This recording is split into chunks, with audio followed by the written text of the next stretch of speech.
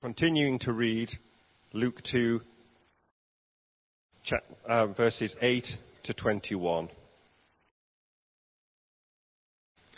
And there were shepherds living out in the fields nearby, keeping watch over their flocks at night. An angel of the Lord appeared to them, and the glory of the Lord shone around them, and they were terrified. But the angel said to them, "Do not be afraid. I bring you good news that will cause great joy for all the people.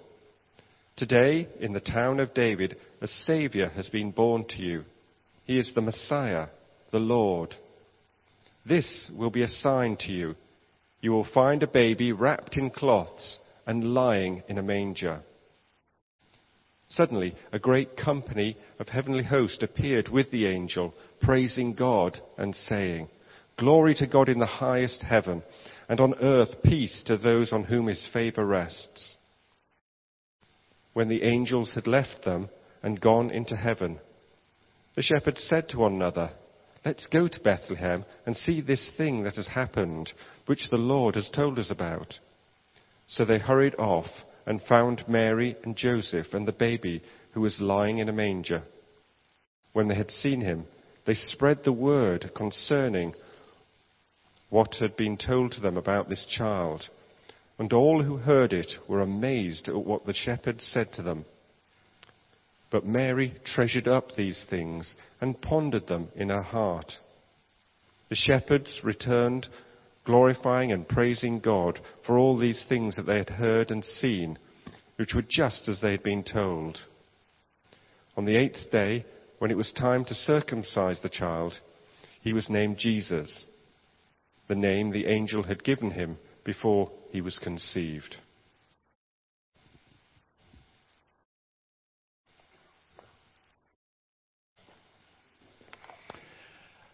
Thank you, Peter. Thank you so much for reading those two parts of Luke's Gospel, chapter 2. Before we think about this passage of Scripture, let's ask God to help us. Let's pray. Heavenly Father, we thank you for the very, very familiar words that we've heard read once more. The story of the birth of your Son, the Lord Jesus Christ. Heavenly Father, as we think about this story once more, we pray that you would help us to understand it well and see its relevance and its significance for people living in 2016. And we ask this in your name. Amen. Well, in spite of the worst efforts of both Storm Barbara and also Storm Connor, we are set to have one of the mildest Christmases for many, many years this year. I hope you're looking forward to it, getting your swimming costume sorted out so that you can make the most of the balmy Christmas weather we've got to look forward to. It may mean, however, that we find it very difficult to recognize or relate to the words of our last carol. In the bleak midwinter, frosty wind made moan, snow had fallen, snow on snow, snow on snow. It's one of Britain's most loved carols, I'm told. Each year, Classic FM conduct a poll of the nation's favourite carols, and this year, in the bleak midwinter, actually managed to get into the top 10 twice. Not quite sure how you do that, but it came on not only at 3rd place, but also at 6th place. Apparently it's something to do with the fact there's more than one tune for the carol. It's a popular carol, but it's not one that everyone entirely appreciates. Some people feel that it is, overdoes the romanticization of the Christmas story, and other people find it perhaps just a little bit too saccharine for their taste. Well, that's as maybe. Whatever you think of it as a carol, there's no denying that Christina Rossetti got at least one thing absolutely right. The world that Jesus was born into wasn't a pleasant one. Jesus wasn't born into a Christmas card. We've got lots of Christmas cards in my house. And, well, you've got pictures of all sorts of things. But we must have pushing on about 10 Christmas cards which depict the scene in the stable. And you know what the stable looks like in Christmas cards, don't you? It's light. It's bright. It's tranquil, peaceful, welcoming, and it's unbelievably clean. Rossetti knew better. The world into which Jesus was born was none of those things. The world that Jesus was born into was a bleak midwinter. It was a bleak time for the world. Most of the known world at the time that Jesus was born was part of the Roman Empire. Now, while the Roman Empire may have had its good points, the Roman Empire could also be brutal. Rome was a militaristic state. Their solution to just about any problem that came up was violence, preferably extreme violence. The idea of a good time for Roman citizens was watching blood sports in the arena. Dissent was put down ruthlessly. While some may well have done well out of the Roman Empire, for the ordinary person in that empire, life was likely to be poor, nasty, brutish, and short. It was a bleak time to be in the world when Jesus was born. And it was a bleak time for Israel. Once more, Israel found itself an occupied land. We know all about the Roman approach to collecting taxes from the story of Zacchaeus, with ordinary people at the mercy of corrupt tax collectors. We all know about the puppet king Herod that the Romans had installed from Matthew's Gospel, and the brutal and almost irrational fear he had of political threat. Our reading begins with the Roman authorities conducting a census, and everyone in Israel having to drop whatever they were doing and find their way to their city of birth in order to comply with this bureaucratic requirement. The people of Israel were under the thumb of the Roman Empire. It was a bleak time for Israel. And it was a bleak time to be a shepherd. In New Testament times, shepherds weren't noble or romantic figures. They had a poor reputation. The religious people looked down on them. They had a reputation for dishonesty. In fact, so poor was their reputation that they were not allowed to give testimony in a course of law. That's what people thought of shepherds at the time of Jesus. Their work was hard. Sheep had to be watched. They couldn't be left to their own devices. Sheep had to be protected. There were predators. Sheep had to be rescued. The hills were full of hazards. And it was cold on the hills at night. It was a bleak time to be a shepherd, and it was a bleak time to be Joseph and Mary. Everything we know about this couple tells us that theirs was a life of poverty. A little later on in Luke chapter 2, we read of what happened when they went to Jerusalem to perform religious rites in connection with the birth of their firstborn. It involved offering a sacrifice, and the sacrifice that they offered were a couple of doves or 2 young pigeons, the offering reserved for the very poorest of people. We don't even know that Jesus was born in a stable. All that we know was that he was laid in a feeding trough. It could well have been in an open courtyard exposed to the elements. In fact, everything we know about the circumstances of Jesus' birth point to obscurity, poverty, and rejection. There was no room at the inn or anywhere else. It was a bleak time in which to be born. And 2,000 years on, little has changed. Our world can still be a very bleak place. You don't need me to tell you that there are still vast numbers of people in the world who live under totalitarian regimes. The census that forced Joseph and Mary to travel to Bethlehem took place when Quirinius was governor of Syria. And in 2016, Syria has a particular resonance, does it not? In the immediate aftermath of the fall of Aleppo, men, women and children found themselves, like the shepherds, spending the night in the open with temperatures well below zero. In our cities, there are people sleeping rough, probably tonight, for whom there is no room in an inn or anywhere else. And even if we're not sleeping rough, even if we don't live in a war zone, there are many aspects of life that are hard and difficult. There is so much sadness in the world, families at odds with each other, disputes between neighbours, people who find their workplaces miserable. There are people who know so much loss, so much bleak midwinter. And why would God send his Son into a world like that? You wouldn't send somebody you cared for into a war zone, would you? You wouldn't send somebody you were cared for into a situation where you knew they could be forced to find themselves to sleep rough, to face prejudice and opposition, and possibly end up dying the death of a criminal. If that was a choice you were given, you probably wouldn't opt for it, would you? Why would God send his Son into a world like that? Because men and women need to be rescued from the bleak midwinter. And while the whole of Luke's gospel is about God sending his Son into the real world in all its bleakness, it's about to bring the news of a glorious rescue. The Christmas story, when you think about it, is full of the supernatural. It's full of the miraculous, extraordinary events and happenings intended to make it very clear that the birth was special and significant. Rossetti picks up that idea in her carol when she speaks of angels and archangels gathering there, cherubim and seraphim thronging the air. And of course, as well as the angels that appear to the shepherds, we have angels appearing to all sorts of people. We have people being struck dumb out of the blue and then regaining their speech just as unexpectedly.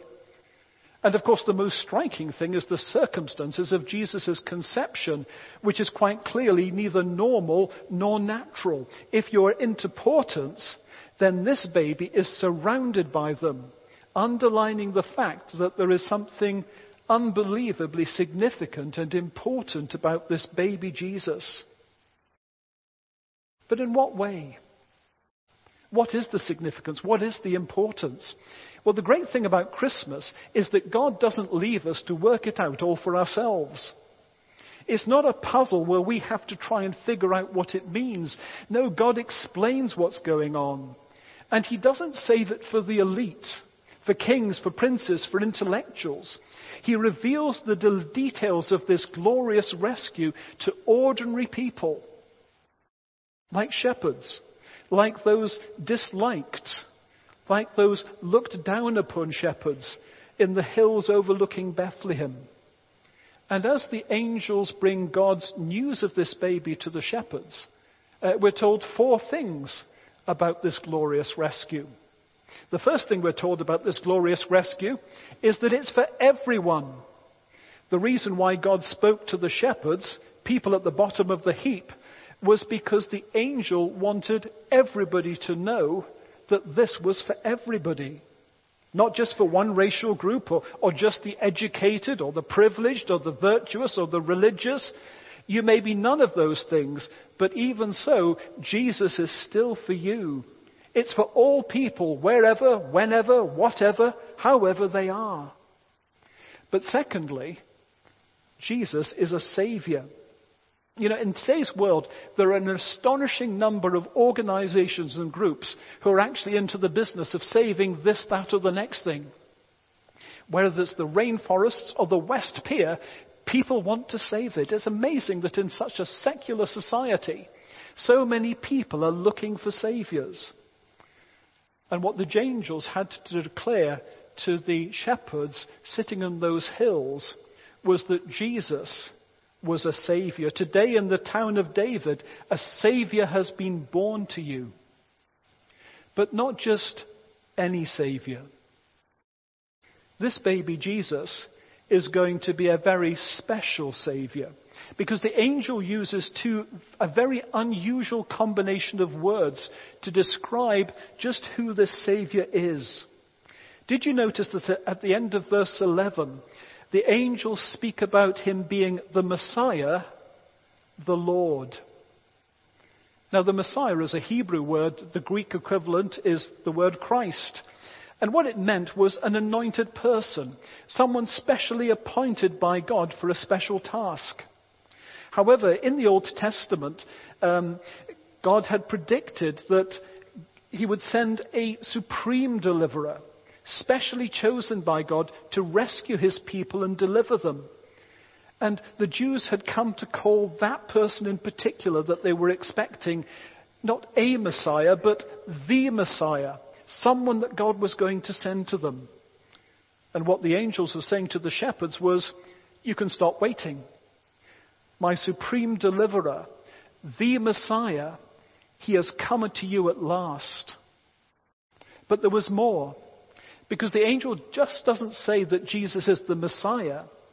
He also says that Jesus is the Lord. Now that was a Greek word. It was the Greek translation for the Hebrew name for God, Yahweh. In other words, the angel was saying, not only is the Messiah coming, but God is coming. Someone uniquely and completely equipped to bring the deliverance that the world needs, uniquely qualified to be the Savior that the world needs, the person who actually has the power and the authority and the ability to address the challenge of the bleak midwinter in which humanity finds itself. By combining these two titles, the angel is making it clear that this was a truly special one. But finally, the angel says one more thing about this Messiah. He says that this Savior is going to bring peace. Do you remember the final words of the angel, now joined by a choir of angels to the shepherds? Glory to God in the highest heaven, and on earth peace to those on whom his favor rests. You know, as we think about those things that people want to savor a few minutes ago, what is it that the human heart wants more than anything else? Is it not peace? Is it not that feeling of being at ease with the world, your neighbors, yourself, and your Maker? And isn't that the most elusive thing to find? You know, there are many things that people want to save, and after a lot of struggle, they manage to realize it. But gaining peace and keeping peace, that calls for more than a pressure group and an action group, does it not? What we most need is deliverance from our fears about the past, about the present, about the future. And that is what Jesus, this very special Savior, has come to make possible. One of the things that Luke will make clear is that peace begins with peace with God. Peace to those on whom God's favor rests. That's the starting point. Indeed, there is no promise of peace to those who've no interest in finding peace with God, who live their lives as if God doesn't exist or never sent his special Savior. So how do we respond to this glorious news? Well, Luke suggests two very practical examples of what each one of us can do. I mean, what did the shepherds do? In verse 16, we read that they dropped everything, hurried off to see what God had done. They wanted to see for themselves. They wanted to find out more about it.